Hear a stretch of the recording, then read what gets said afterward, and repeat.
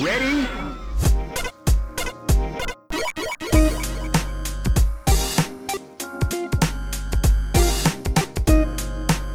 Hello and welcome to Rhythm and Pixels, a video game music podcast. This is episode 34-10, the end of season world 34 of the show. We're your hosts. My name is Rob Nichols. And I just had yogurt for dinner. I love that. Every week we listen to great video game music from all consoles and all generations. I just love yogurt. Yogurt is delicious, but for dinner, it's... Yeah, I know. You need a little bit more. Maybe I'll grab you a snack from upstairs real quick. Like I was talking to my trader. You need a little bit more. You got to fuel your workouts. I was like, hey, I'm leaving, and I got to go to record an episode. If I were stopping at Wawa, what would you get for dinner? She's like, first of all, I wouldn't eat at Wawa, but second, I can just give you a yogurt. And I'm like, if she says because she's not eating a dinner at Wawa, she's going to Wawa for a snack. No, I would say I want dinner at Wawa. You want dinner. Yeah. Anyway, every week we let you pick a topic, we pick some music, and we chat. We listen to the music, we chat about it, we chat about the games, we chat about the composers, we chat about everything in between. But this week is another special episode. We have a very special guest on the show, a friend of the show, and a fellow podcaster in arms. We have Martyrus from the ReVGM podcast. Hello. Hey there, gentlemen. Rob and Purnell. This is Martyrus, host of ReVGM. It's so good to have you. We've been playing this for like a month, right? Pretty much. Well, real quick. Tell our listeners all about ReVGM, what your show's about, and what you do. Well, ReVGM is a video game music podcast about covers and remixes. I play the original tracks, and in addition, I play their covers and remixes. Simple as that. I mean, there's a world of arrangements and covers and all that online. And I feel like when we first started our show, we were like, we wanted to have a showcase for that. There were other VGM podcasts that we eventually discovered online, but none of them were really talking about that. It was all about the original compositions. But there's so much love for the music from other musicians, and there's some fabulous, fantastic stuff out there. I mean, I hate to put you on the spot. Was there anything that you've discovered recently that has just blown your mind? You know what?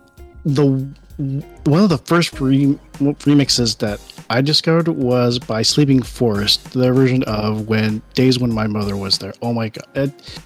It hit me at a time, when my mom had passed away, and, it just took my heart, literally.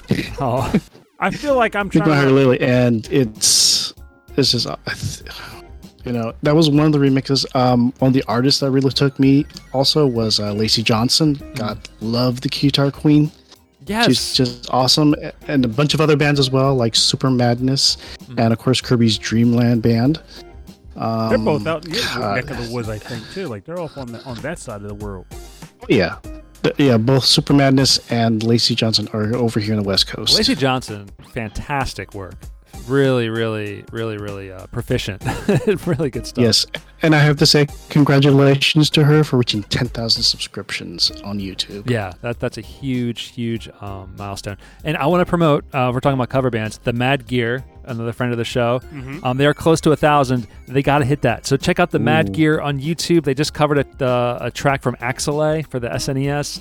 It's really good. Axelay. Their saxophone player is crushing that melody. It's so good. And of course, Cameron on the drums. Can't beat that. I can dig that. I'd check that out. Honestly, the funny part is, like, for a split second, though, I was getting thrown off because Axelay, I was starting to think it was the game with the guy on the cover playing the banjo, but that's a different shooter. That's Phalanx. Phalanx. There we go. Phalanx. Axelay is like big orange letters. Yeah. Axelay. Yeah, that was it Square? Now, I don't think it's Square, but I don't know who it was. It's interesting. It's got a Mode 7 kind of shooter feel to it, which is very unique on the SNES. But yeah, a really fantastic soundtrack, the Mad Gear. Check it out. Subscribe to it. It doesn't hurt at all. Just click that button. No, not at all. I don't know, man. In fact, it does. It makes you feel better. It does good things for you. But then when you wake up and you're short 20% of your body's blood, I mean, And then while you're at it, listen to ReVGM and click the subscribe button on his show because it's fantastic. And now he's on our show, and he's going to make our show fantastic. that's right. That's right. So smash that subscribe button. Maybe so- a little smarter too. Who knows? Hey, I can take it. I'm sitting here eating yogurt raisins, so I can use all the help I can get. Those look good. The raisins. I thought those were nuts. Nah, they're yogurt raisins. You know. I just ate a Cliff Bar, so I don't know anything to talk about. All right, so I'm still eating Halloween candy. there was a ton of Halloween candy at work, and I had to stop. I got one Snickers. I'm really proud of myself. I had one fun size Snickers. All right, so we usually go to our guests and ask for them for advice, for life advice, love advice, Topic advice. honestly. We want to know what topic would you like to do for our show. And Marty, can we call you Marty? Yeah, that's fine. You came through with an amazing topic. So November is in some parts of the internet, which I'm very familiar with, is NaNoWriMo, which Is that how it's pronounced? National Novel Writing Month. I always call it NaNoWriMo. Yeah. No, that too. Do you have any personal connection with NaNoWriMo, or is this something that you're just familiar with? Well, actually, I do, because I've been a participant of National Novel Writing Month for several years. No kidding. That's awesome. Yeah, I tried the first 2 times, but I failed. Yeah. And then the third time, with some planning and outlining and all the stuff that you could do as an author, I did manage to bang out 50,000 words in 30 days. That's amazing. And then some. Is it one of those God, kind of it's- things though, where even if you don't pull out the 50,000, it's the attempt that gets you to get there absolutely. that makes you stands out? Absolutely. It's a goal. Oh, yeah. It's like you know how there's game jams, right? Where they get like 2 or 3 people together and they're like, make a game based on picnic tables in 2 days. But like NaNoWriMo is like, write 50,000 words of a novel About picnic tables. in 30 days. Whatever you want. And so the idea is it's all about doing it. It's Putting pen to paper. JFDI. Just do it.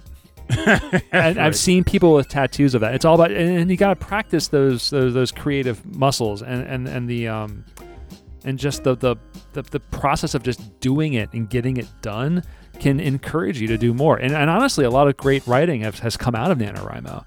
Oh, yeah. One of the most famous ones, I believe, is the Midnight Circus that was published. That's one of the more famous novels that came out of NaNoWriMo. I did not participate, but Christy has in the past. And it's I very did not know my that. wife Christy. It's very it's intense. Was that when she got that one article published? No, that was something else. That was some other like fantasy writing that she did. Okay. Because she was part of a Well- writers group in the area too. Yeah. Well, Rob, you should tell Christy that I am actively participating in it again this year. Yeah. I think And she's as gonna of be, now, currently I have about 24,000 words, 2,400 words done. Okay, so I'm about to say I'm supposed be 24,000. Are you halfway through? Because I wish. it's like 3 days into November, dude. I think you're cheating. Oh, some National authors, Writing Week some for authors you. I've seen. Some authors I've seen, they just bang it out like in 2 weeks. Like, there's no way you They're can't like- have that much time. Just word vomit. Yeah, They're Stephen King. Pretty much. is what they're doing. honestly, I mean, it doesn't matter if it's all planned out or if you're just vomiting words right onto the page or onto the pixel. You just get those words Well, out as I have- much as you can. I have a novel for this week's show that fits into NaNoWriMo, which very much fits into NaNoWriMo. That's I think Is it Final Fantasy X? it is Final Fantasy X. It's based on the novel of the same name, Final Fantasy X. It is written by P.J. Wellahan. Figures. Friggin' figures. I was trying to think of a Oh, good boy. author name instead. I thought of a dumb sports bar that's down the road. P.J. Wellahan. Anyway, so our episode is all about games based off of novels, off of books, which there are many of, and many of them aren't so overt about it. They're not like hey, based off of the best-selling novel by John Grisham. It's actually or Tom Clancy. That's what I'm trying to think of. Tom Clancy, Rainbow Six, Purnell. Yeah, I'm pretty sure he wrote Final Fantasy X. He wrote Final Fantasy X. That moment where Yuna Wouldn't took be pick surprised. up the freaking AR with the AR-15 and started letting loose into some Aeons. Yeah, He totally Tom Clancy. He was the voice of Waka and Kamari and Titus. and Titus and Yuna. We're not going to talk about Final Fantasy X, but in saying that, we just have. Hey, we had to get it into the episode. It wouldn't be right if we didn't. But we have some like fascinating stories and some fantastic music to get into. Martyrus, why don't you kick us off with your first pick of the show, if you don't mind? Ooh, well then, let me see as I look through my show notes here. Oh, what's the first one I shall pick? Okay, let us start with this track from Digital Devil Story, Megami Tensei, developed by Altus for the Famicom and published by Namco for the Famicom. This track we're going to listen to is Battlefield, composed by Tsukasa Masuko.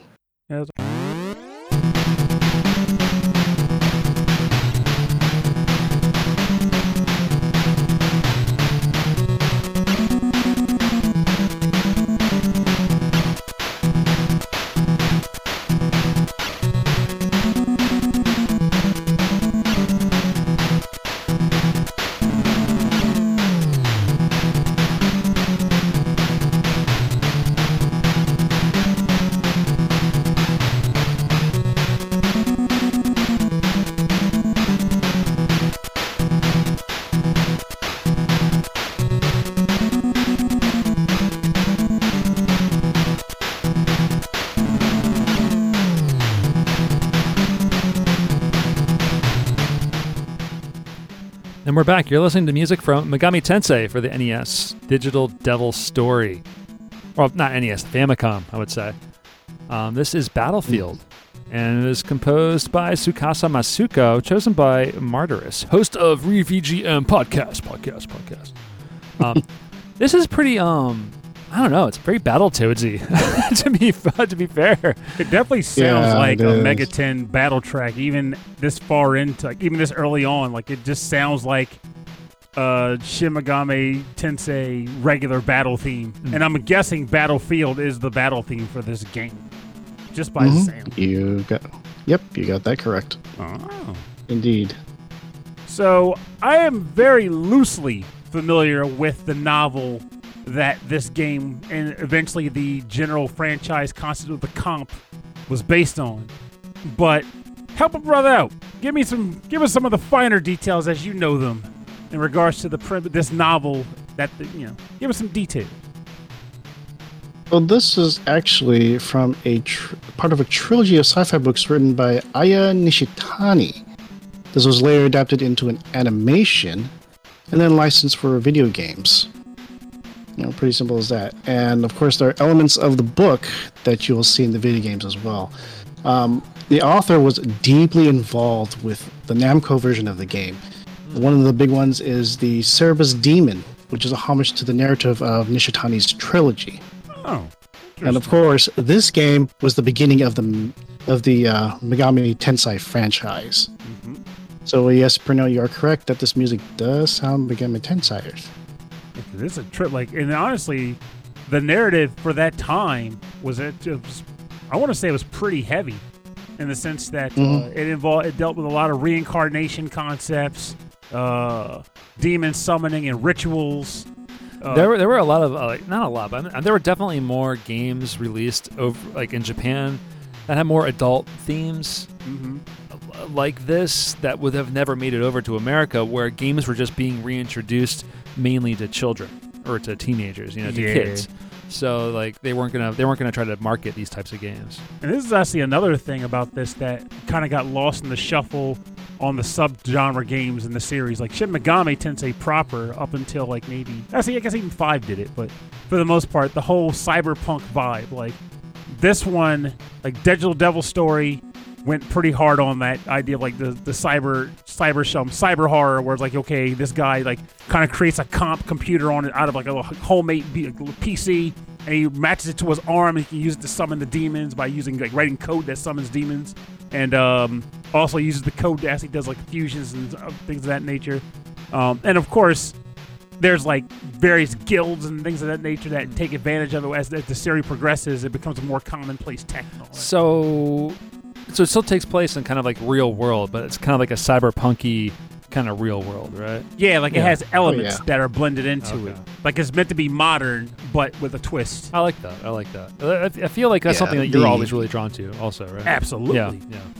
So. Oh yeah, the Cliff Notes. Yeah, the Cliff Notes version of it is basically 2 high school students who are deal with this summoning program that's gone wrong, and they're basically trapped in this labyrinth. So they travel through this labyrinth, fighting through Lucifer's generals: Minotaur, Loki, Medusa, Hecate, and Set. And eventually they'll face Lucifer himself. And of course, in the process, they meet these demons.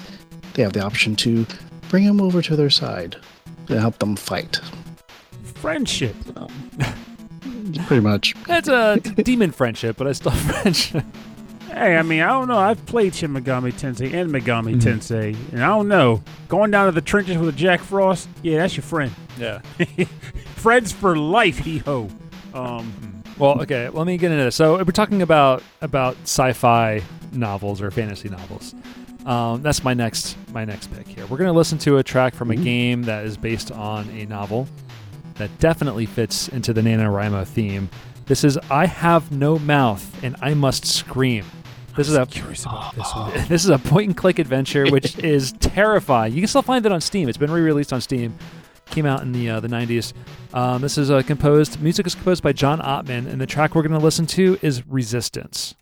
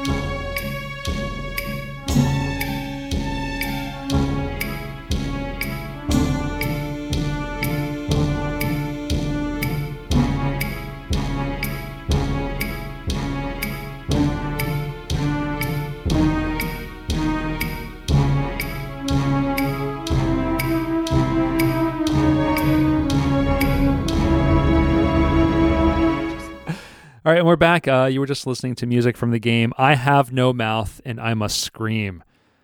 Track was called Resistance. It was composed by John Ottman. Could have been John Grisham. John Grisham, not John Grisham.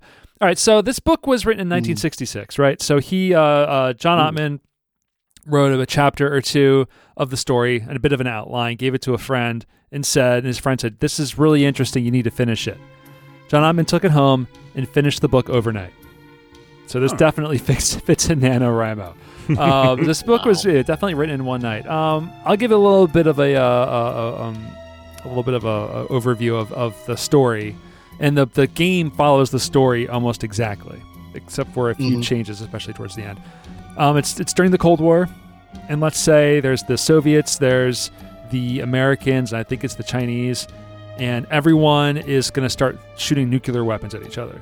So every nation of these big nations create a giant supercomputer to control all of these. They create an AI supercomputer to shoot off the nuclear weapons to make all these decisions. All those supercomputers become sentient, and they all form up and team up into one giant supercomputer called the AM Allied Master Computer. Oh, morning computer. AM, it calls itself, as in I think, therefore I am. It destroys humanity, except for as one does, except for 5 people, which it keeps alive, effectively immortal, just to torture them for over a century. Jesus! And in this game, it's amusement. What is the purpose of that? Because it's bored. There's no humans left, and it needs to do something. So it takes those 5 people, and those 5 people are the stories you play through in the game. Essentially, the book is the stories they're telling each other, and they're trying to find canned goods. All the while, the master computer, is tormenting and torturing them. The book does not... They're in the grocery store with pushing a shopping cart, and every 5 seconds they get jabbed with a needle in the back? Mainly the master computer messes with their body, makes them deformed, gives them urges to torture each other, gives them urges to attack each other emotionally, physically. And all the while, they have no mouths, but they want to scream. That is the final line of the book, and it does not end well for the human. The human. That's the human that's remaining. That is the final line of his dialogue. Jesus. It's awful. It's really. I mean, it's as far as fantasy goes, it's pretty. It's pretty interesting. But oh my god! In the book, you play as the characters, and the Arthur Harlan Ellison actually voiced the Master Computer in the game, and also did the voices of the audiobook as well, which is really fascinating. Yes. To me. And really wanted the game to not have a good ending. He wanted the player to play through the story as it was written with a horrible, horrifying ending. You couldn't even have one ending that's like, this is how it could have been if I weren't a sadist. But I have seen all the endings online, and because there are a couple of playthroughs, they just do everything, everything that they could do, all the different options, and you can see all the different endings. And one of the endings is definitely, I almost played that the music for that, but it was really disturbing, so we're not going to listen to that one. But yeah, it's fascinating. I mean, I've heard the title of this book. I've never actually looked it up. There's actually a stamina pack on DDR ITG that I play called I Have No Feet and I Must Stream. Oh, I like that. Which is based on, which is No Feet playing the game, and Stream, which is the stream of 16th notes, which is based on the book I Have No Mouth. Oh my god. Jesus. I was like, oh, that's where that all comes from. Very interesting. Does that also not have a very happy ending? Stamina. It's you're playing not to die. You're like, I hope I don't have a heart attack playing this game. This track has the highest kill count in the entire franchise. Oh god. No, yeah. Every year we play, and it's like we all know we're just being masochists at that point. It's what makes it special. It's what makes it. It's what draws us together. That's Martyrus, you've read this book, right? You said you've enjoyed this. Yeah, I played through a little bit of it. Unfortunately, I have not read the book. I am aware of the book, and I'm aware of how twisted both the book and the game are. Yes. Yeah, I've heard things about the game. I will read the synopsis. The synopsis is enough, man. Sometimes I just go to the wiki and I'm like, oh my god, I don't want to read that. Yeah, For now, I'll throw you the Cliff Note version. I am 100% Cliff Noting it. Like, oh, guy gets murdered painfully. That sucks. Yeah. Going on. Going on. That's what happened with me in Hostel. I was, you gotta watch Hostel. I was like, I shan't. I read the Cliff Notes. I was good, and then someone forced me to watch it because this was back when I didn't have a car. So I was like, well, you can't go home, so we're watching this dumb movie. And I was like, yeah. I'm watching. I regret that decision. I'm watching The Midnight Club on Netflix right now. I'm kind of excited to watch more scary stuff again. But, everything scary, I'm cool with. There's certain scary, things. spooky. It's not like gross. There's the thing, like I mean, even really gross doesn't truly get to me. It's just there's certain elements. Like a friend mentioned The Fly recently. Ooh. Even at this age, The Fly is just disgusting. Also, Fly rules. It was a good movie, but it was disgusting. And anybody who claims otherwise is lying, or they have some freaking steel guts. Well, hold on, Martyrus, where do you stand on the spooky / scary movie situation? Some people are really into them. Some people are meh. Almond Joy's got nuts. God, I have a wild imagination, maybe a little too wild for my own good. So really freaky movies, that have people being killed, limbs being chopped off, mutilated, or just really gross tech things that are coming out, that just freaks me out. And it's just too real for my imagination. Now, maybe a few jump scares here, or just some spooky, creepy stuff, ghost stories and yokai and all that kind of stuff, that I could probably handle. Yeah, but the slasher stuff is like. Oh yeah, slasher stuff. But they're like the rub, though. Honestly, right? it's honestly, the first I think horror movie I watched to me was Poltergeist. All right, Poltergeist. That's a roughin'. And unfortunately, because I was watching it when I was in my early teens, I pretty much hid behind a couch cushion the whole time. only peeking around just to see, okay, what's happening? Oh, nope, go back. Yeah. See, there's something to be said about because I think a large part of where a lot of what I do handle comes from is I was subjected to horror movies way early. I was talking to that same friend about that. I watched Nightmare on Elm Street and Friday the 13th and all those when I was 6.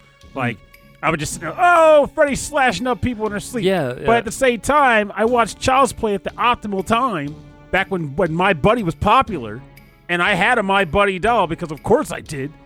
And then Child's Play comes out showing that your doll will come to life and murder you in your sleep. So I had my Buddy doll sitting on a trunk near the nightlight, watching it all night like, it's not going to move, is it? It's not going to move, is it? But by that same token, like, there were other things that I started to come to later, like as I got older, and I started able to be like, okay, I'm rationalizing horror flicks. Yeah. So stuff like Midsommar freaks me out because Midsommar is actually plausible. Yeah, it's psychological. It's human, right? Yeah, it's too human. Because now that we're older, we know that humans are far more scary than any humans ghost. Are messed up. Exactly. Yeah. Human enemies are humans the are scary too complex. They're too complex. Now the like the Ring, right? Like you ever hear people say how scary the Ring is? Yeah, but the thing is, like you can solve the horror. For me, watching it, if I could solve the horror, it's not scary. There was a really interesting article that I read online of a woman who was thinking back about when she first watched Jurassic Park and she was way too young and she was terrified. And when you're a kid, you know, those your parents and adults are trying to rationalize it for you. Like T-Rexes are long gone. They can't hurt you. But when you're a kid, you're not thinking rationally, especially when you're laying in bed, like the T-Rex is going to come through my window. So she was like, well, what would I tell my child self?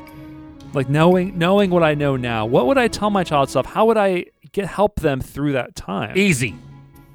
Jurassic Park exists on an island, and we're not taking you there. Yeah. They can't get you. Yeah. There's one way it's like to rationalize that sounds so simple. To remove it as far as possible. And what she decided ultimately, and kind of what your stories are, is to like kind of like to make it funny, to make it more humorous. Like yes. The T-Rex can't do the Y in the YMCA. And for you, it's like you watched scary movies, but you watched kind of like the campy stuff. No, I watched some of the hard stuff. The Friday the 13th. I watched Poltergeist. Oh, yeah, like Poltergeist. You mentioned. Yeah, I watched all 3 Poltergeist movies by the time I was 7. Okay. Because the 7th one came out, or the 3rd one came out when I was 7. This is answering a lot of questions for me. Yes, as it should. I watched a lot of rough films growing up. I couldn't do it. I watched like Creepshow when I was like, I don't know, 14 or 13. Creepshow still sticks. That freaked me out. It freaked me out, though. Yeah. Thanks for the ride, lady. Never left my brain. I have the album on vinyl. It was I forget who the composer was. It was John Grisham. No, it's always John. I think it was John Carpenter.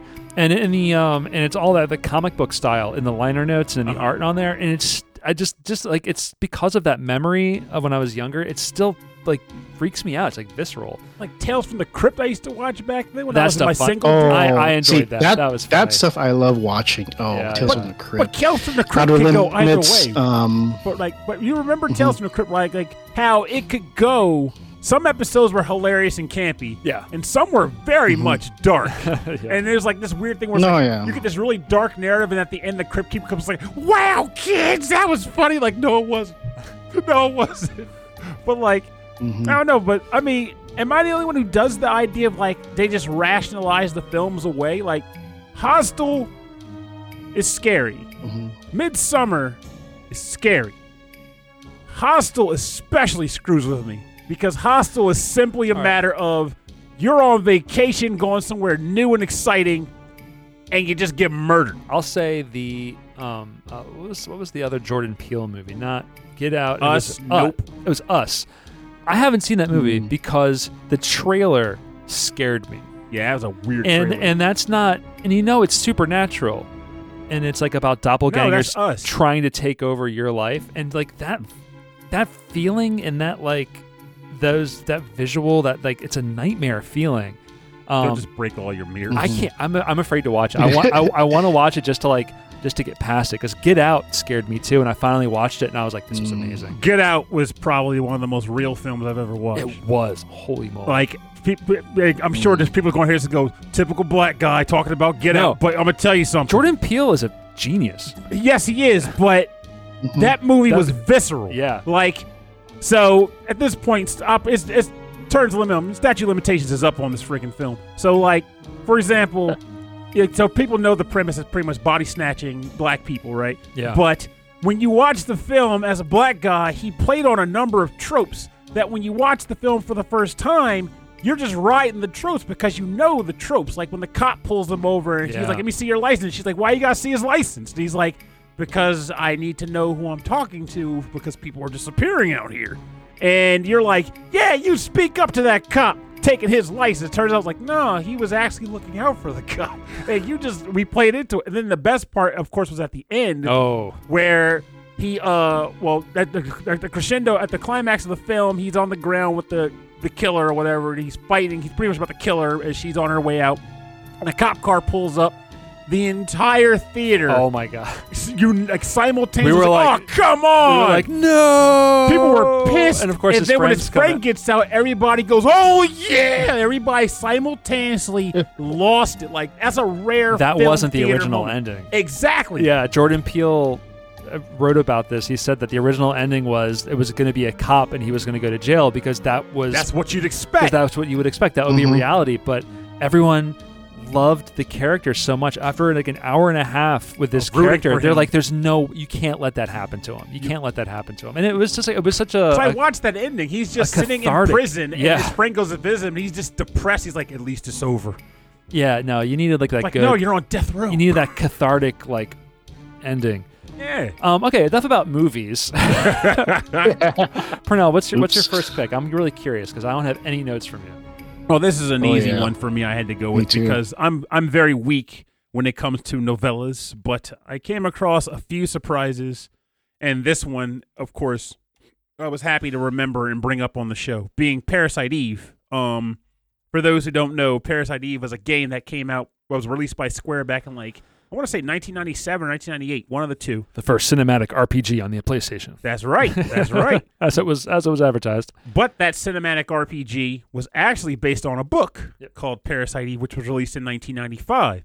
So we're going to listen to a track that I am honestly amazed I never chose to play on this show before. What? Yeah, and watch, it turns out I'm wrong, and I did. I don't think so. But this track is called Plosive Attack. Not a cover, not from Third Birthday.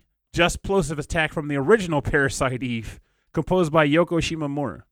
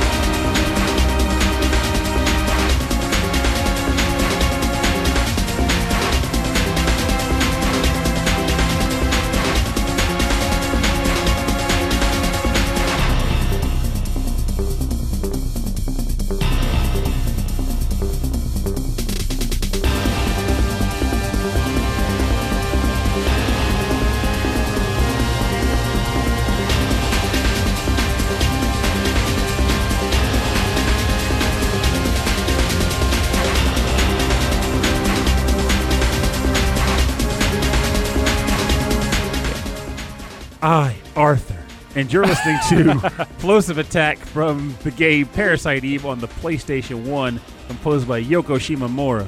So, anybody who was around for Parasite Eve back in the day, they know how absolutely absurd the premise of this game was. Oh, it was crazy. It was so off the wall, but like visually, this game just drew you in. It didn't matter. That's right. And it was told from a human perspective. It wasn't like from the perspective of like the scientist who's involved with the whole thing. It was told from a detective, right? It was Aya Brea. Aya Brea. Yep. And she was doing battle with mitochondria, the powerhouse of the cell.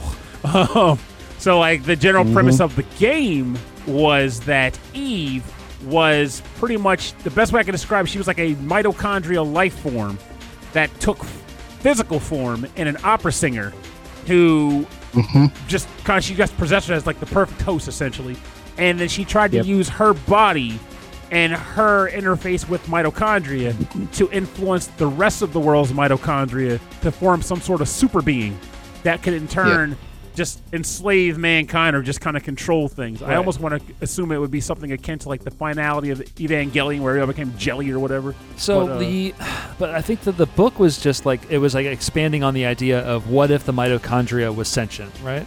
But the funny thing about it, from what I was reading about the book the premise was fairly similar, except instead of it being a cop chasing Eve across 6 exciting action-packed chapters of customizable guns and armor, it was actually a scientist who was kind of up close and personal with Eve's attempts at, kind of influencing mankind. And then, like, it was interesting. Like, essentially, like, Eve was able to manipulate people through their mitochondria to make them do things. Like, loosely, I remember that when she discovered, because she was pretty much was getting passed from life to life over centuries, and she eventually discovered like a perfect vessel in a teenage girl or something.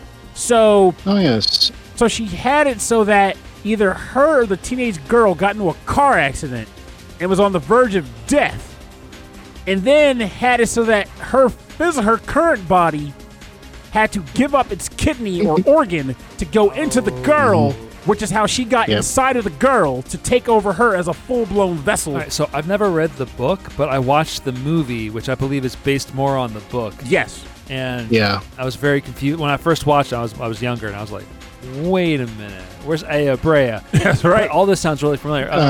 Martyrs, have you seen the movie or read the books at all? I've seen bits of the movie here and there. The book, as Pernell noted, was published in 1995 by Kadokawa.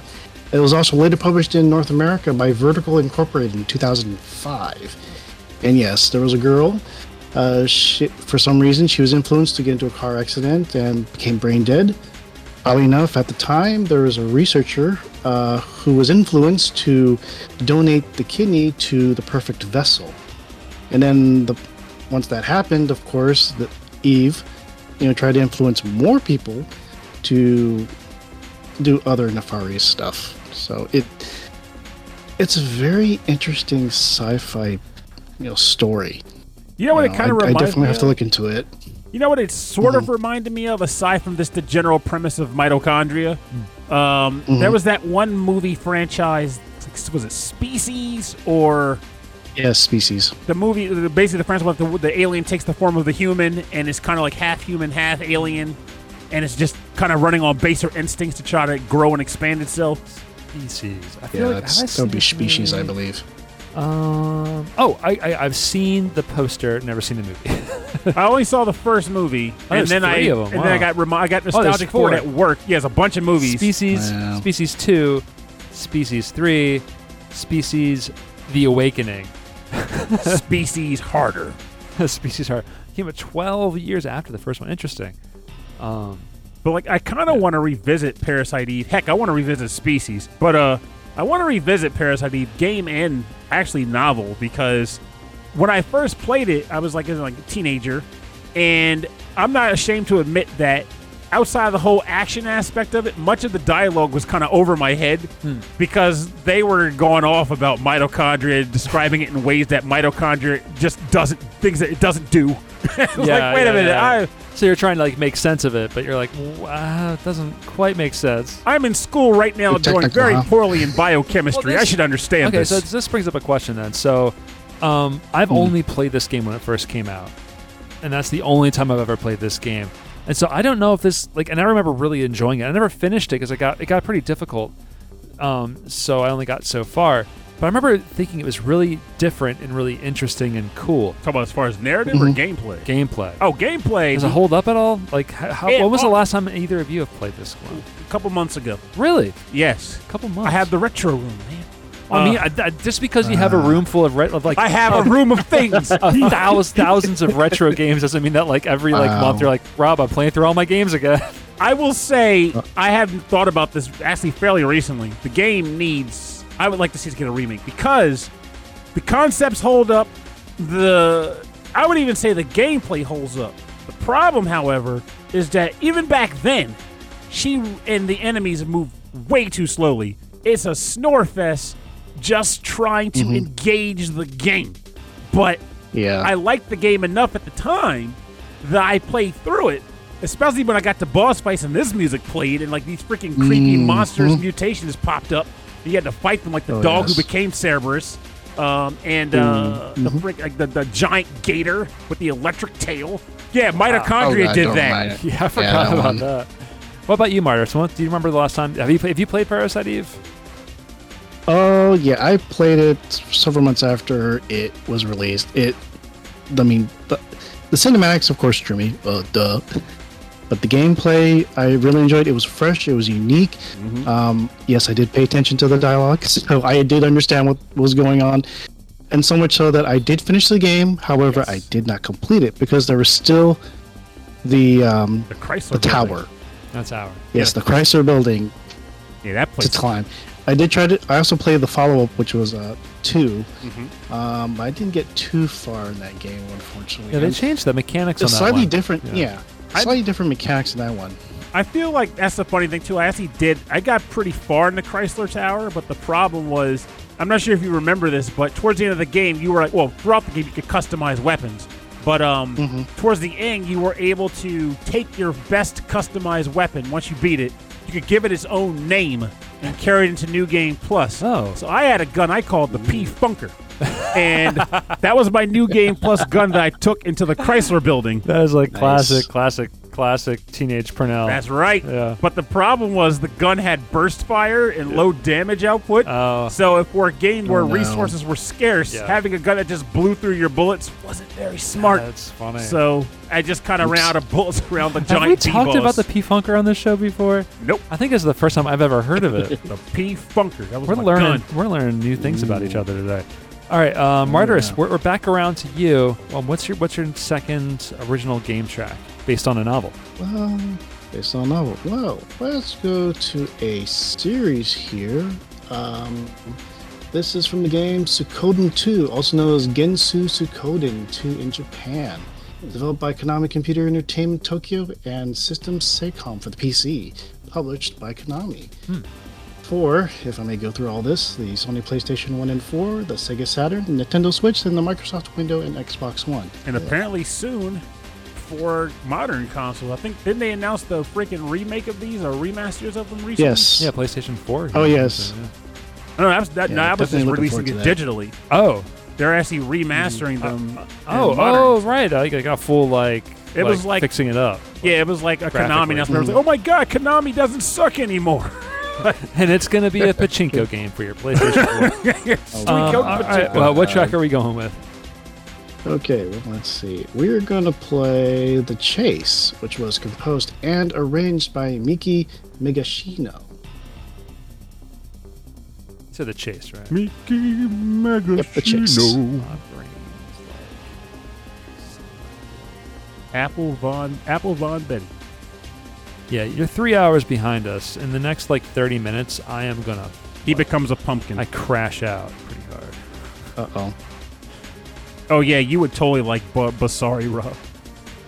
Sorry. Oh, that game looked cool. It sounded really interesting to me. It is like we found it on sale at Days of Nights, and for all the games that are selling their expensive price, Mark freaks out when he's like, "Oh my god, they got Basari for $20." I'm like, I remember liking Basari, but was it that good? And then we played it last. I was like, yes, that good. It's still really fun. There it is, the chase. Basari.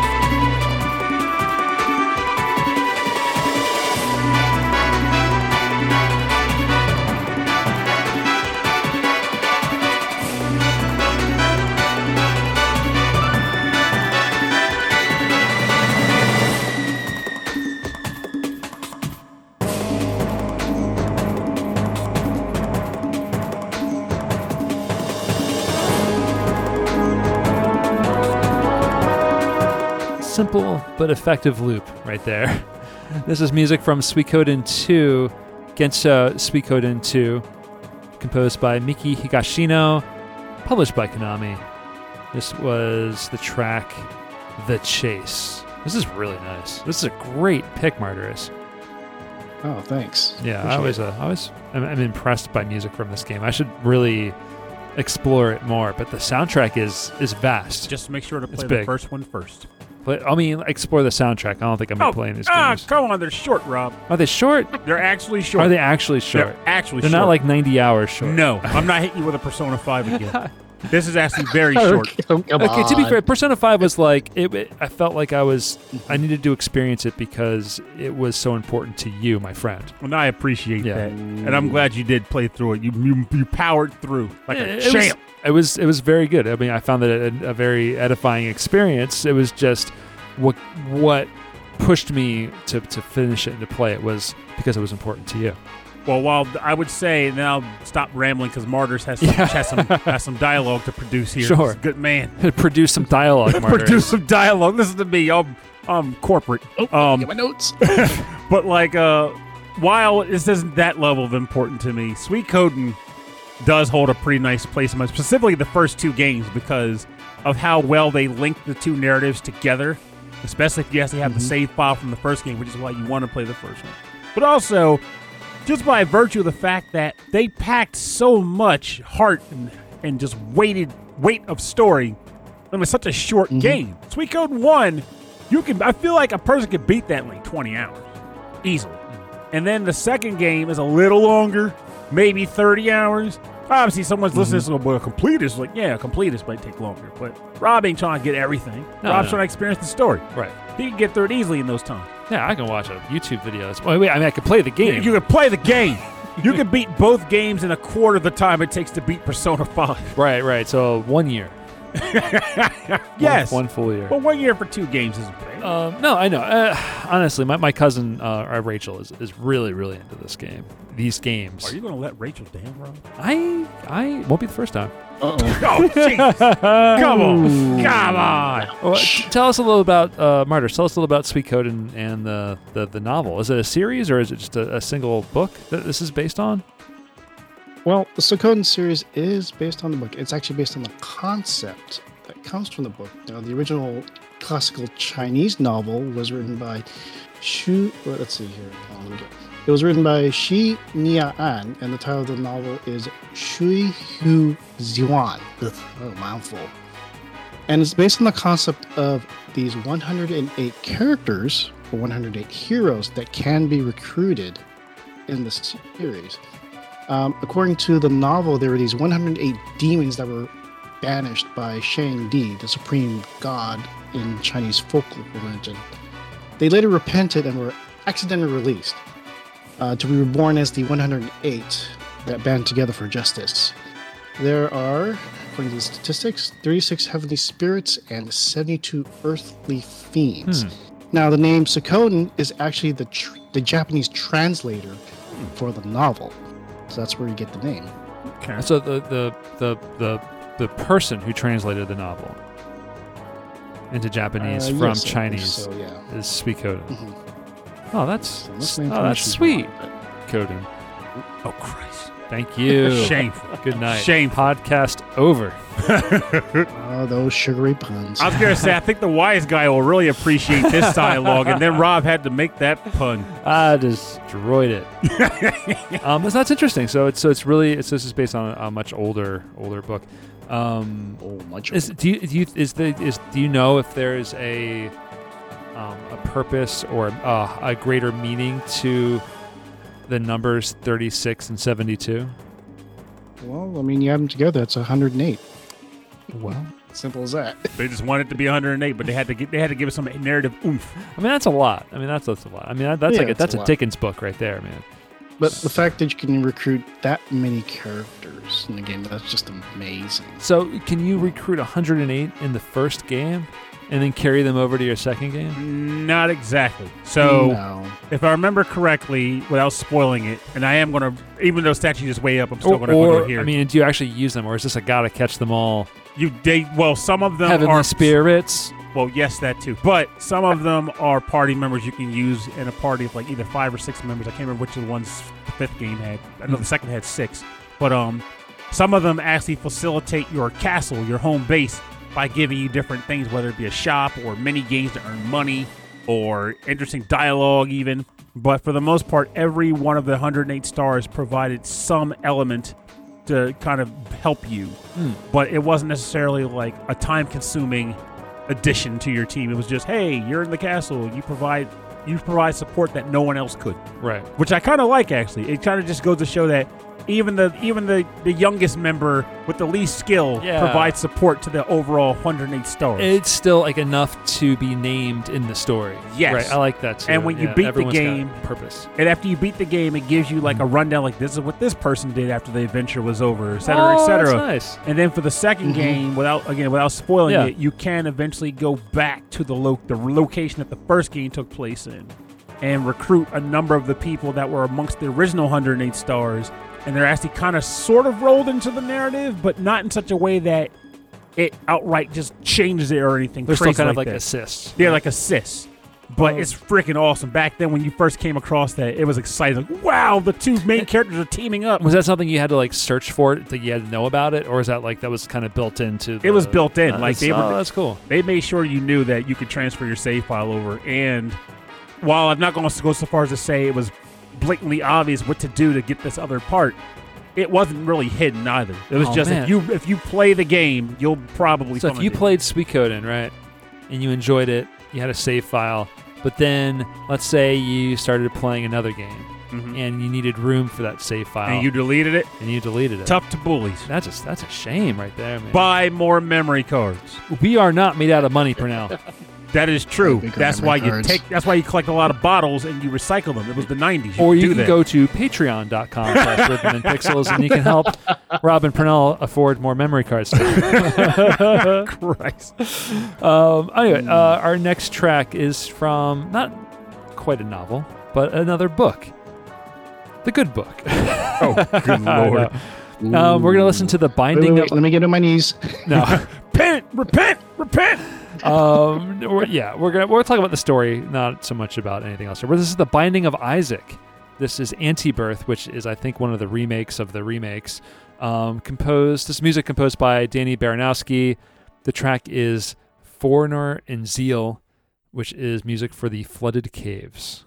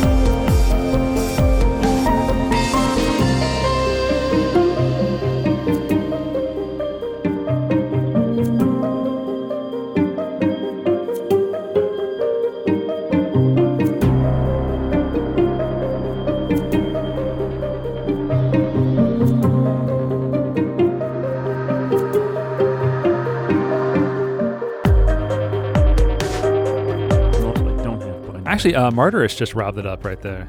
You hear that? Yeah, there it is. That's pretty good. Yeah, thank you. Keeping us on track. That's what I usually have to do.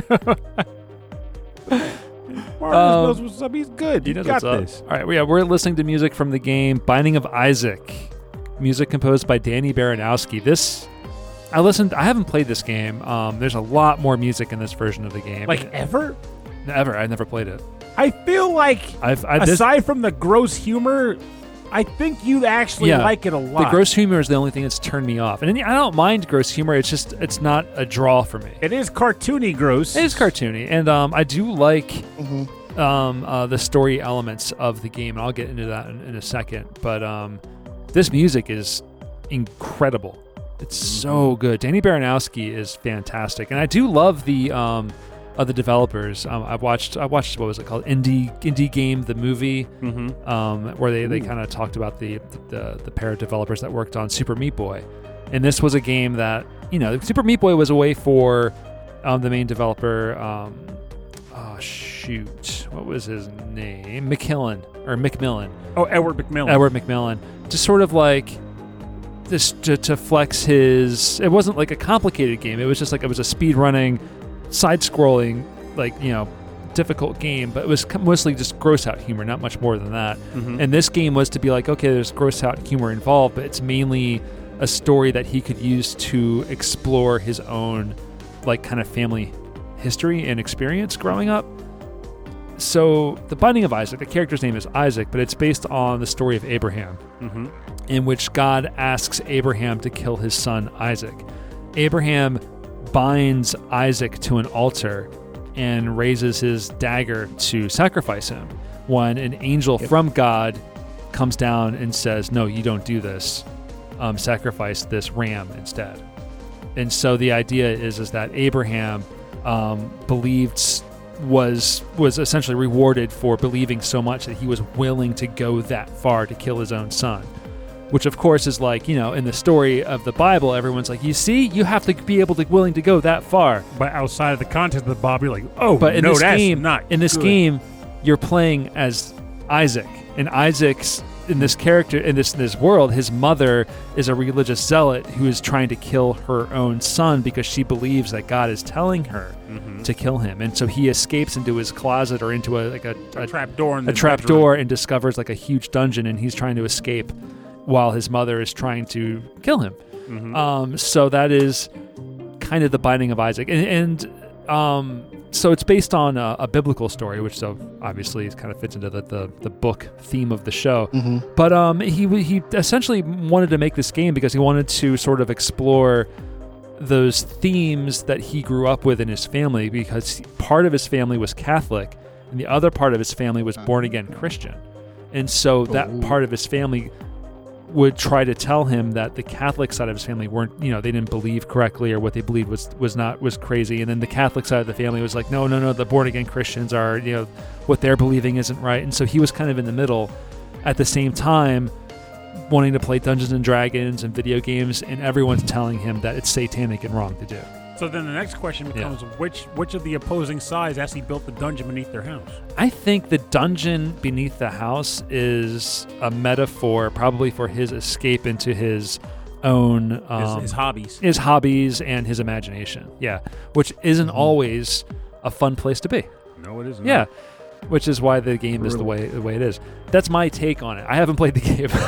I think, like I said, gross out humor aside, I think you'd like it. But it's fascinating. The story around it is really fascinating to me the more I got into it. I had to remind myself of the story of Abraham, which, for someone who grew up in the church, I should have known.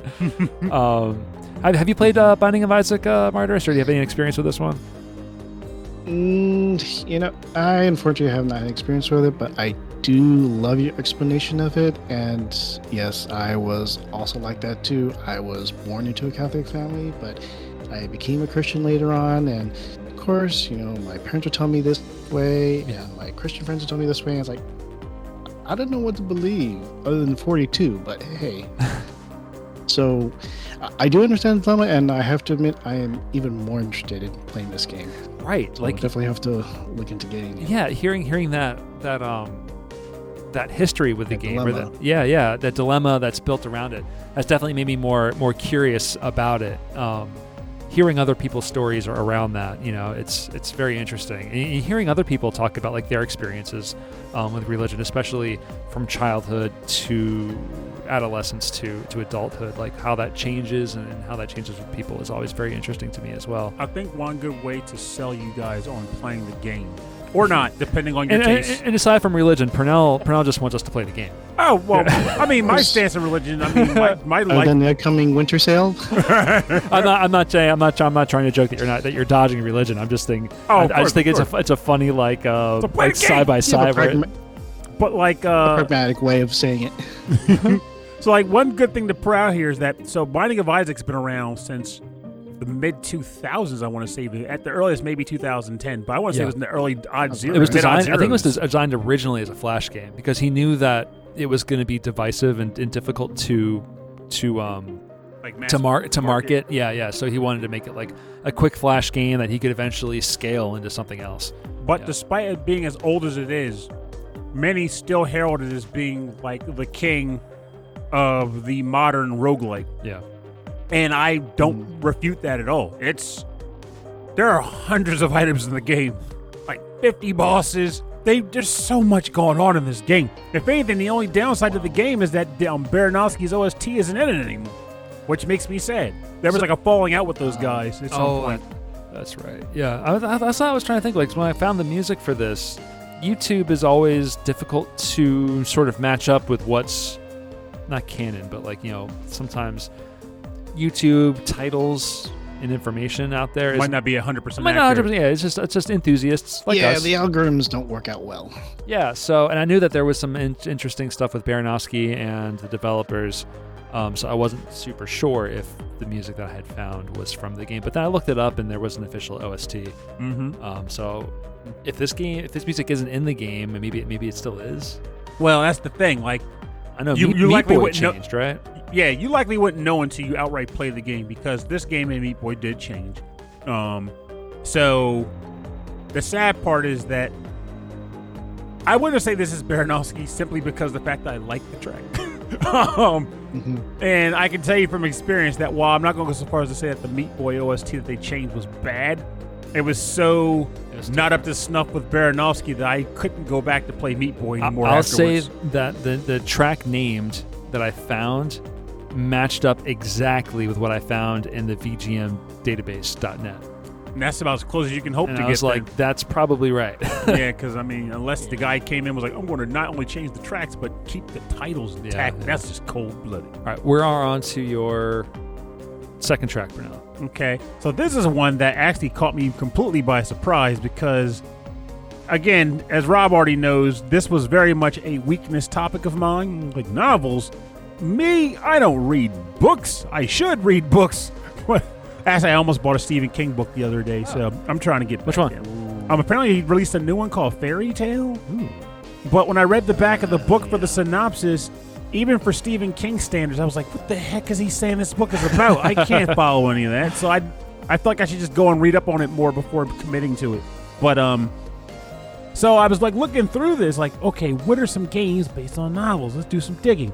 And I came across this game whose name sounded familiar, and it turns out I actually owned it. Never played it because, of course, nice. Purnell didn't. I love it when you bring it in. It's a game called Brave Story. New Traveler, and it was released for the PSP back in like 2006 or so. And the track that I found to play on the show proper is the battle theme for the game. And it is composed by someone. We'll figure that out. No, I got it right now. I'm just tired. It is Minako Seki and Manase Kawasaki.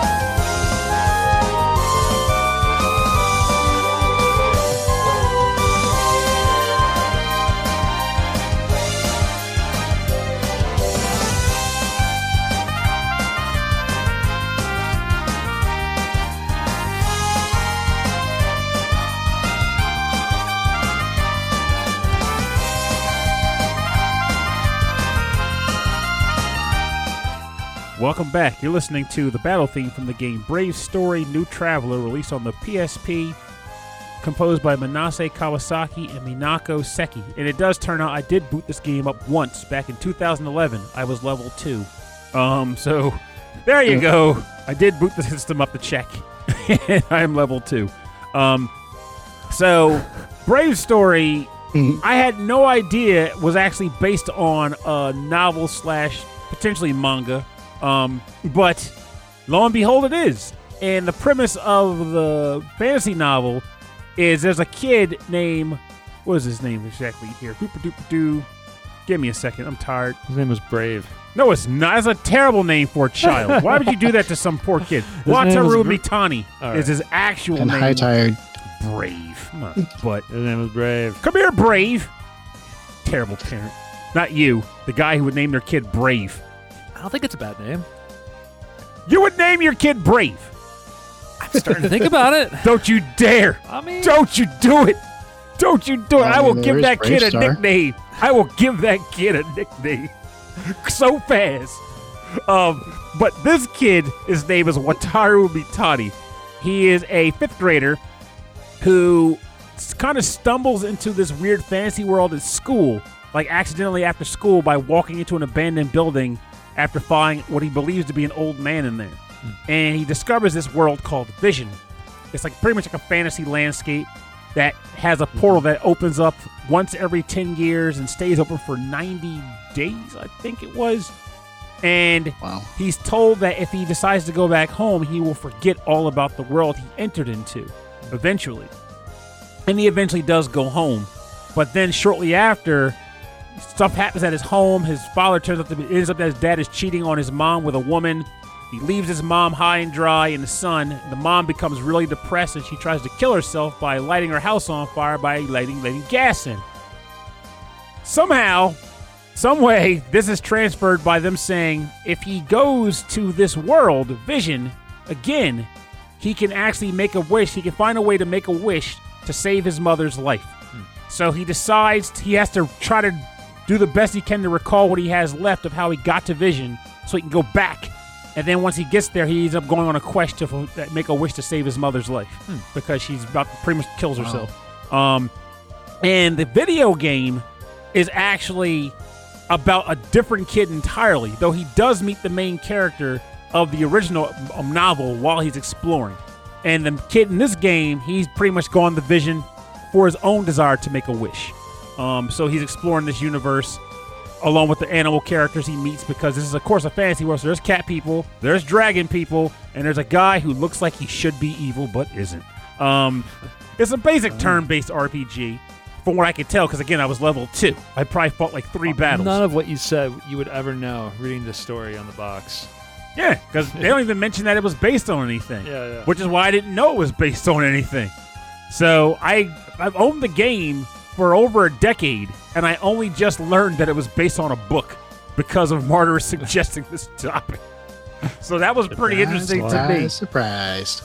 And I actually recently got a new battery for my PSP thanks to Francis, so I can actually charge it up and play it on the go without being tethered to an outlet, which is kind of nice. Oh, so for the longest time you were kind of stuck plugging it into the wall. Because there's a charge in there right now. I haven't put the battery in yet, but there's a charge in there now, but it'll go pretty Look fast. at this thing. It looks like a camera would be in this case. Yeah, and it didn't even have a camera on it. That was before game consoles had cameras. Oh man, the PSP. I've only ever seen your PSP in the wild ever in my life. I'm the only person who ever owned a PSP. So there's a hook on the end of this. I'm assuming for like a lanyard or For something. phone charms. I thought like maybe you attach like a necklace to it and you wear this thing like a necklace. I'm sure somebody blinged it out, probably encrusted it in solid gold and taquitos. I don't freaking know. And then they just wore it around their neck like, look at me, I'm all kinds of powerful. So is there like you said there's a touch screen on the back? No, that's the Vita. Oh, that's the Vita. I get those two make things mixed up. Yeah, the Vita was the better machine by far because for some stupid reason, with the PSP, Sony thought, it'd be great having a portable console with moving parts and a disc reader. Oh, man. That's ingenious. God. The And UMD, yes. it was a terrible idea. Rob heard it firsthand when I booted the game up over here. It's like, rrr, rrr. Like a chainsaw's running on this thing. It's not Yeah, good. is your phone going off? I'm like, no, don't worry about it. That's just Sony. That's Sony. That's Sony. All right, I'm going to turn this track down, everybody, all the way down. And we're going to get into the part of the show that we call the bonus round. Brave story. I mean, bonus round. The bonus round is where we play covers, remixes, and arrangements on our theme. This is Martyris's wheelhouse right now. This is the arrangements part of our show. Yeah, And which would be, this would be bet. all of his show, right? Yeah. pretty much. Pretty much. All right, so what have you got for us then? Well, let's see here.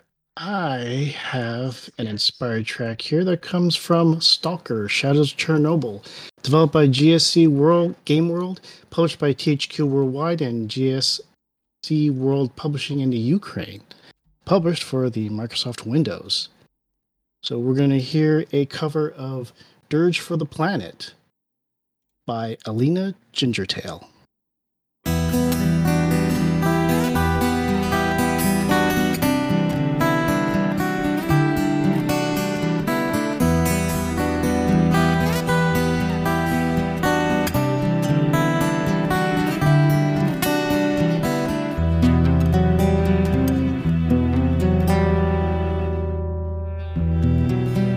Miracles, please don't give a price.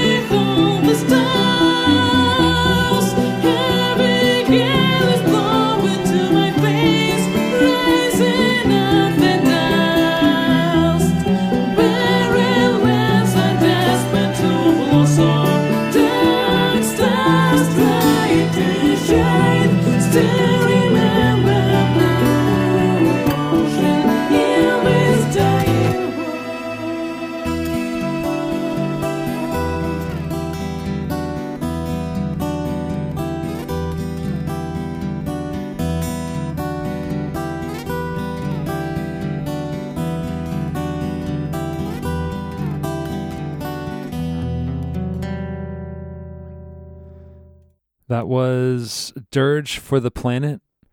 It was composed by Firelake with lyrics by O. Yarvarsky. And it was covered by Alina Gingertail, I think her name is, from the game Stalker, Shadows of Chernobyl.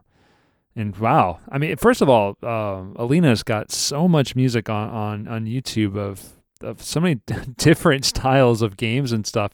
But really all using these acoustic instruments. I saw not just ukulele, but like banjo and lute and all sorts of instrumentation, which is really, really cool. I think some flute as well. So really, really cool. Very, very impressive body work she has there, honestly. And I love the voice to go with it as well. Yeah, it's really, really nice. All right, Pernell. I just kind of got sidetracked because I was reading about that. I have no mouth, so it's right. The title is enough to pull you in, isn't it? Yeah, I was very interested in this whole premise and how it plays out. And thankfully, at least from what I could tell, it wasn't as grotesque as I was wondering it would be. But maybe what I read just was kind of cutting out certain snippets. But yeah, that ending is indeed rough, though it has a glint of positivity to it.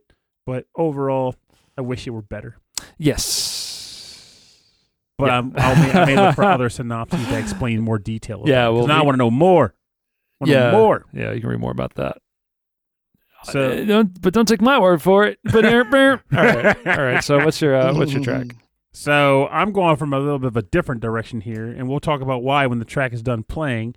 But I did find a particular cover for the game Wizards and Warriors. It's the Symphonic Orchestra Meets Metal cover, composed by Patrick Cron.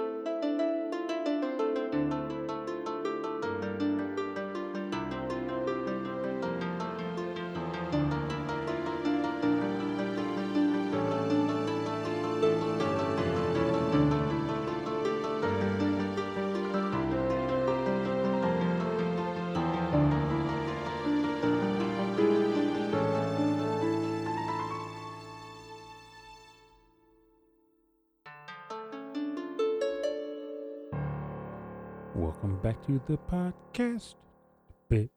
And you were listening to the Symphonic Orchestra Meets Metal Jam cover track for the game Wizards and Warriors, released originally on the Nintendo Entertainment System, composed by Patrick Cron.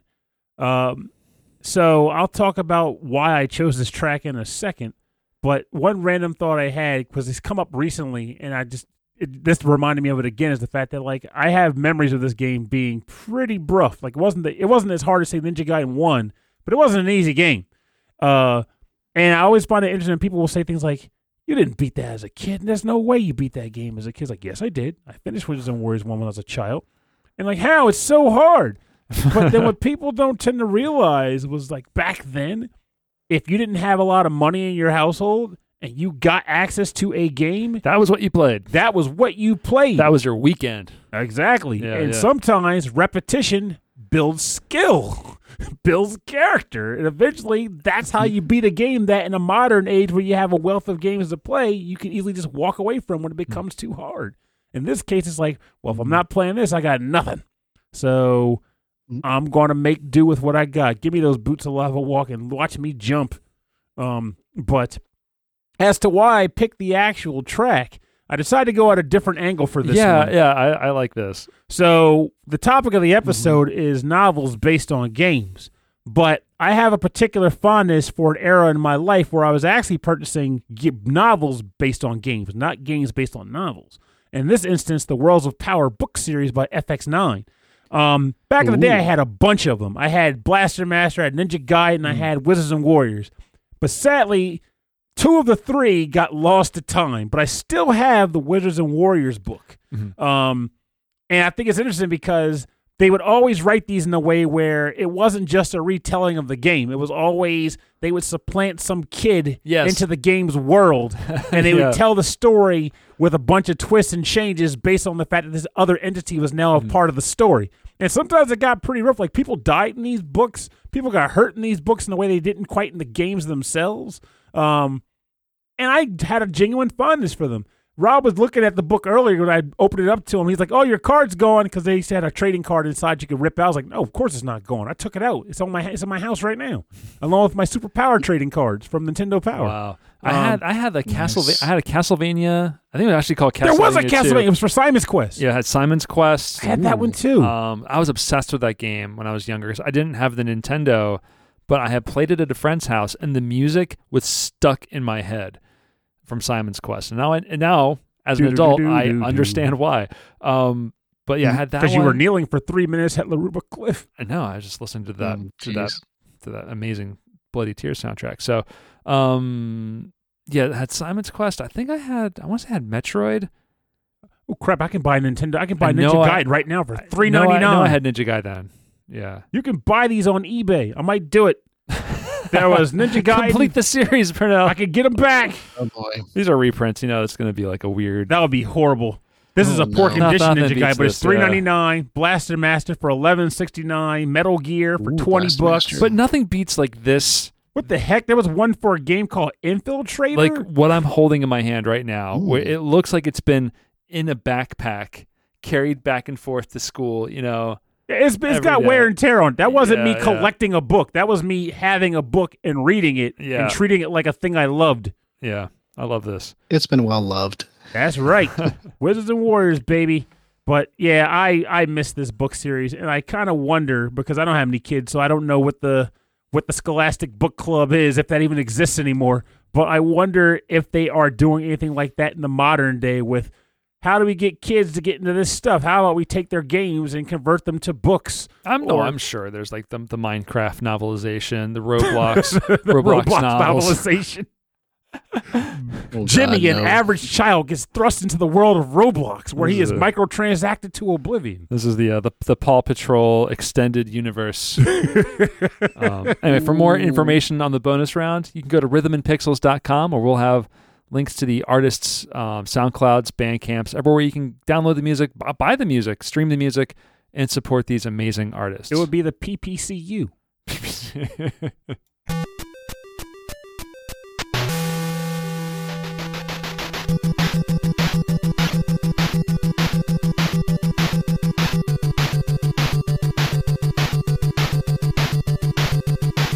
Battle!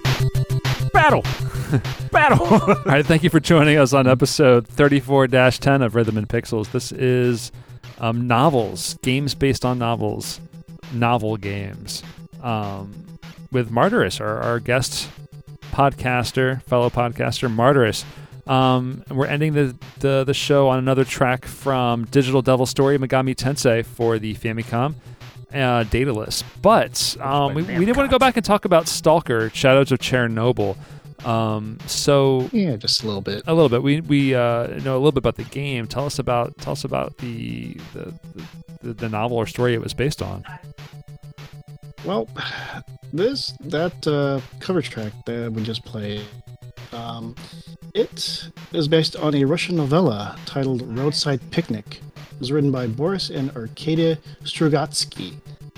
And it was also based on the film of the same name, Stalker, that was directed by Andrei Tarkovsky. Oh, So pretty simple as that.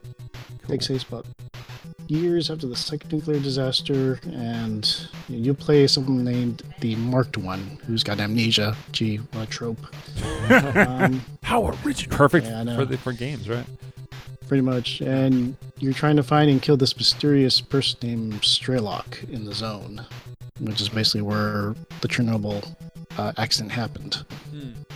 It's interesting hearing that too, Yeah. because like I was saying earlier, I played a game called Chernobyl Light, and it was my first game I got to play involving Chernobyl and whatnot. And same terminology, was like, oh, enter the zone, and people were in the zone with their gas masks on, Oh, rat levels and everything else. Like it's an interesting environment to have multiple games focused upon. It really is, but it's also very intriguing too. Just the picture, the fact that just in these games they always portray it as if people are living there. oh, yeah. It's something about it could be.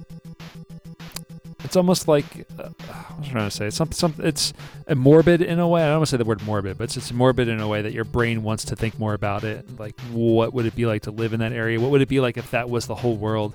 You know, if that was your whole world. Let's be realistic for a Yeah. second, though, or let's be honest for a second, though. If anything, maybe more people should be thinking, what would it be like if the whole world were like Chernobyl? Right.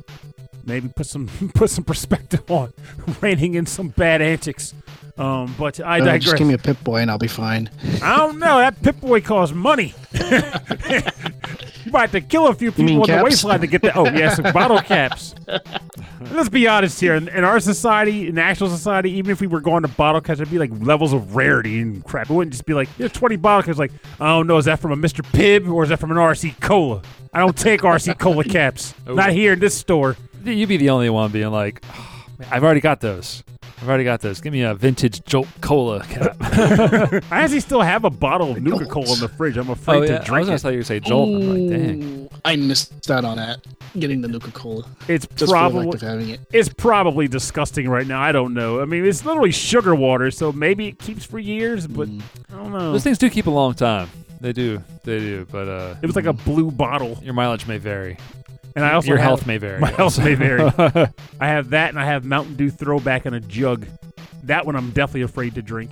In a jug. Ooh. Did you Yeah. like pour it into a jug? No, it came shipped in a jug. It shipped in a Oh, wow. like a It was like a moonshine. oh, okay. Wow, that's terrifying. I thought like jug was like a milk jug. No, it was Like moonshine plastic- jug. Moonshine jug. And I think it even Moonshine sells for Mountain money on Dew. eBay right now, too, funny enough. Because, of Oh, course, no. the bottle's awesome. It's a moonshine Mountain Dew jug. All right, everyone. Favorite sodas? Orbits. Orbits. Martyrus. Oh, gosh. A&W. Oh, right. Yeah. All right, I'll give an honest answer. Dr. Pepper. Yeah, Orbits. Who says Orbits? Now, first and foremost, if Orbits was still being made today, I would have that on the list. So let's get that straight. It's going to be like some kind of monster. No, it's just a soda with bubbles in it, like colorful bubbles. It's Orbits. But the real answer is... But my real answer is probably going to be Live Wire Mountain Dew, followed by Cherry Vanilla Dr. Pepper. That's a very good one. I've discovered lemon ginger ale, which is there's a lemon ginger ale. Yeah. What's like Canada Dry? Yeah, it's like lemonade plus Canada Dry. Okay, it's pretty good. Nice. It's pretty good. I can respect that. Yeah, it's almost like an Arnold Palmer if it wasn't iced tea, if it was ginger ale and lemonade. Arnold Palmer. Color me intrigued. Yeah, I love that. That reminds me. I need to go visit this old grocery store called Galco's. It's over in Los Angeles area, Purnell. All right. They sell sodas that are still in production, old ones. Because they bought the formula for it, and they're still making them, and they're still in the bottles. So Galco's. Well, while we're trading soda vendor out in your area, I don't remember the name of it, so shoot me for this, but you'll get enough information to look it up on your own. But there is a soda vendor in Long Beach that Mike took me to years ago that had an absurd wealth of just bizarre sodas, like maple bacon soda and maple bacon. Ooh, bacon soda. Like they had, they're not all weird flavors, but there's just a lot of different flavored sodas that you wouldn't get in many other places. And it was awesome to sit there and peruse the wares. Like, I want that bottle. It was like that bottle. The Teenage Mutant Ninja Turtles came up with different pizzas. They were like, we're going to come up with crazy sodas. No, April O'Neil came up with the sodas because she wanted to contribute a little bit more to the Turtles' dining habits. Like no anchovies. She's like, no anchovies. She's like, look, if I want to sit here and eat this nasty pizza, you're going to have to drink my nasty soda with your pizza. With your pizza. How did those turtles ever have enough energy to fight crime? I mean, mutagen affected their metabolism. That's the only answer. Of course. Why? How did I didn't think of that? Truth be told, I'm pretty sure that the Ninja Turtles ate vegetables and salads, they would have died. Their bodies can't process salad.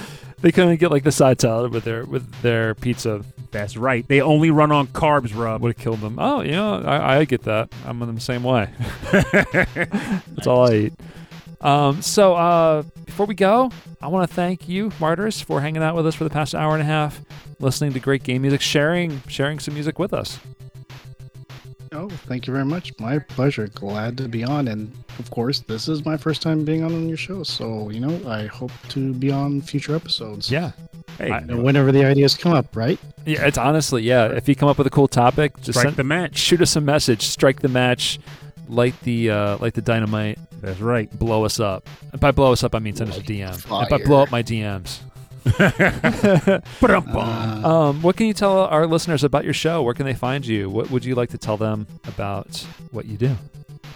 Oh, let's see here. You can actually go to visit my website, re-vgm.com. There I've got show notes, I got track listings for each episode, and a YouTube playlist. So if you just want to listen to music, that's fine by me. There's also another page called Remix Info that has lists of all of the cover and remix artists, their websites, their social media links, any of their works on such places as Bandcamp and SoundCloud, and their support pages such as Patreon and Ko-fi. And please do visit these sites if you want to support them. Subscribe, click on their links, follow their pages, buy any of their merch. Yeah. Because you know what? They're just as passionate about video games as we are. Mm-hmm. And the final page on the website is Staff News, which has links to news articles related to video game music, and it updates as I find them. You can subscribe to my podcast through some of the major streaming services such as Spotify, Apple Music, Amazon, Google, iHeartNow, and Audible.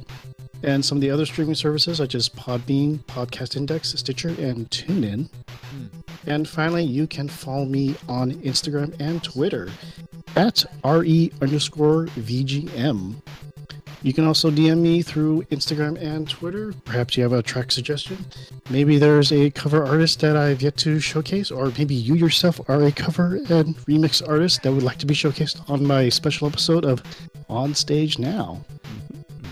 So there you have it. Time for me to get on my table tapping rhythm magics here. Like, get going.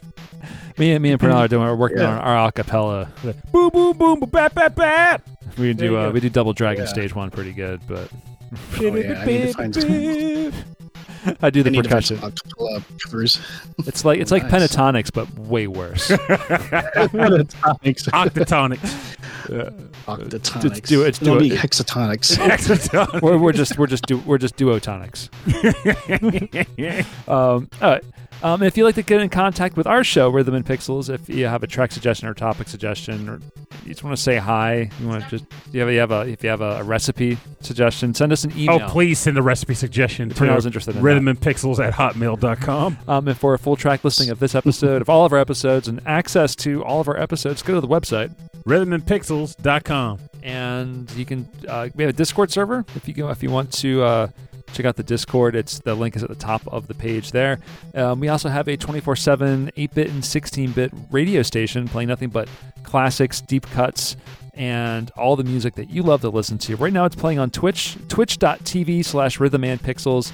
And in December, Squaresoft will remove the handcuffs and we will be let loose back into the world of YouTube.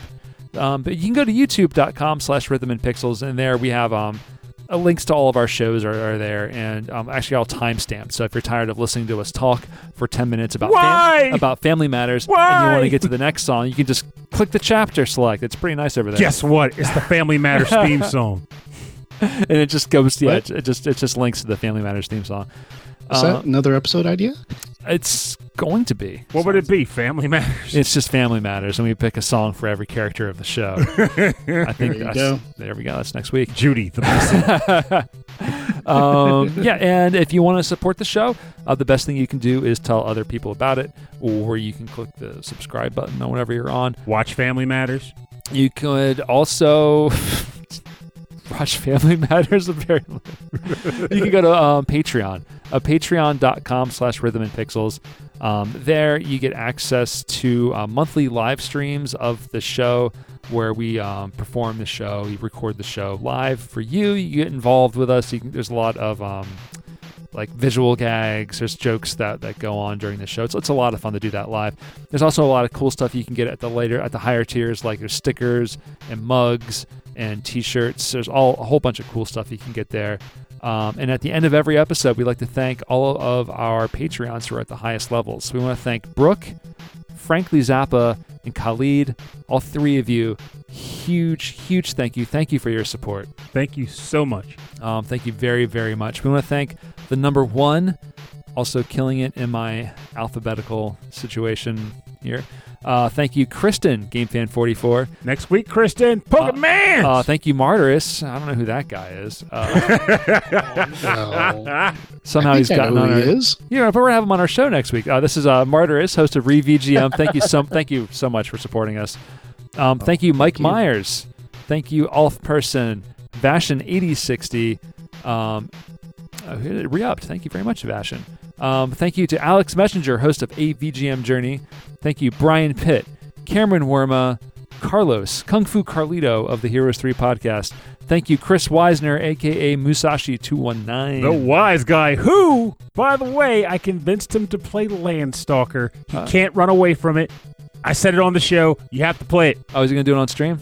Yes. Yeah. It's going to be glorious. Get that stream in you. Thank you to Christopher Shenstrom. I'm going to never say that again. Thank you to Chuck Kowalski, Davey Cakes, David Taylor, Enchilada Regol, Harold Howard, Triple Jeff, Justin Schneider, host of XVGM Radio, Keith Shusterman, Dr. Michael Bridgewater, Rage Cage, host of the VG Emporium podcast, fantastic show. Thank you to Reinhard Podcast Brother. Yeah, Podcast Brothers. Thank you to Reinhard Zelkova, Sleepy S'more, Steve Miller, Taco, Ed Wilson, host of the VG Embassy, our podcast dad, and Zach Thornbach. Thank you all, and thank you many, many more for your continued support of our little program. We very much appreciate it. Even everyone who contributes even just $1 is a huge thank you. It helps the show stay online. It helps us to to produce more merch. It encourages us to do more shows. Yeah, it actually just straight up even just shows it. It's like that, just one added element that just says people are listening to our show, or at least even if they don't have time, they're like, we appreciate you're doing it. Yeah, so. and as a member, you get access to a special Discord channel on our server, and that's where we kind of give like the updates on the live streams. And if you leave Patreon, I'm pretty sure you keep your role. So if you ever want to come back, the door's always open. It's always open to you. Pernell, it is November. You know what I'm saying? You know what I'm saying about November? I really don't. We give thanks to each other for doing this show for 7 gosh darn years. It really has been 7. Such a wild amount of time. Oh, 7. So Lucky 7. Lucky 7. We Yes. got a couple new shows planned for the next few weeks. We have some returning guests coming back for the next few weeks. We also have another live stream coming up, but we have our podcast anniversary, if you will, number 7. And if I remember correctly, that's when we pick our favorite tracks from the previous year. From the past year. Dun, dun, November to November, maybe Right. December to December. My database, my spreadsheet has not been kept up to date, so you're going to have to go online, buddy. I mean, yeah. So I'm thinking we're going to do top 10, so it's going to be a bit of a longer program, but we'll try to keep it short in between tracks. Okay. But it's going to be a free live stream, and then we're probably going to do some Twitch gaming as well. I think that's always a tradition that we try to do. But Nope. I veto Fatty Bear. There will be no Fatty Bear. I would love to do like a classic like a Game Boy emulation, like just Not a Fatty Bear though. Ooh. no. I'm saying we do only movie games, No, we need competitive Ooh. head to head like or Beetlejuice co-op. and Though I'm afraid of co-op because I got this odd feeling you'll throw the game intentionally just to drive up my blood pressure. But no versus for I the could laughs, see. for your blood pressure for the laughs. I mean, yeah, the laughs would come as the paramedics arrive. They would very much come. But if you're listening to this point in the show, if you could think of any games, you'd be like, hey, these are some games Rob and Pernell should mess around with during the live stream. Just let us know that too. We'll actually have a couple polls out on the Discord of like what are some good. I think Track and Field 2 was a big hit. Oh yeah, my last arm time. still hasn't recovered from that that was- damn game. There's clips of that on Twitch. You can check that out. It's pretty, and I think I clipped them onto YouTube, so they're worth checking out. But yeah, I don't got anything else. I think do we have our guest? Is it next week? I am so bad. That makes 2 of us. So No, that'll we've- be fun. Yeah. Wow. Because remember, it was a very calamitous scenario. I want to say he is coming on next week. Yes, But we're recording a little earlier because of a trip. I've been. Yeah. Oh, that's right. Might be earlier, might be later, but my I've been hermiting since I've been like stressed out from like this home renovation we've been going through. It's paying off though, man. His thing is nice. We're almost there, but I'm tired of doing. And I'm going to mooch off that kitchen table. So many board games will be used. Oh, I know. there. We got a bigger table. But the yeah. Oh my gosh, I'm tired of doing dishes in my tub. In my bathtub. Moonshine It's though. terrible. No, Just just trying to. Bathtub mint julep. I just have to clean my mug Oh, so I can God. drink coffee in the morning. Bathtub mint julep.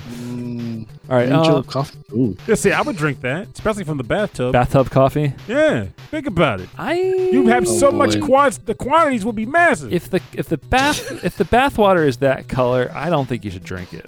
Well, I I'm mean, just saying. technically it's coffee at this point, so Oh, if it's still coffee. it'll wake you up. And then get You to the know what? hospital. You could get it through your skin. I'm saying they do make soap that has caffeine in it. There you go. I'm You just could just- saying. They're chunky. chunky coffee. Do you take milk in your coffee bath, Pernell?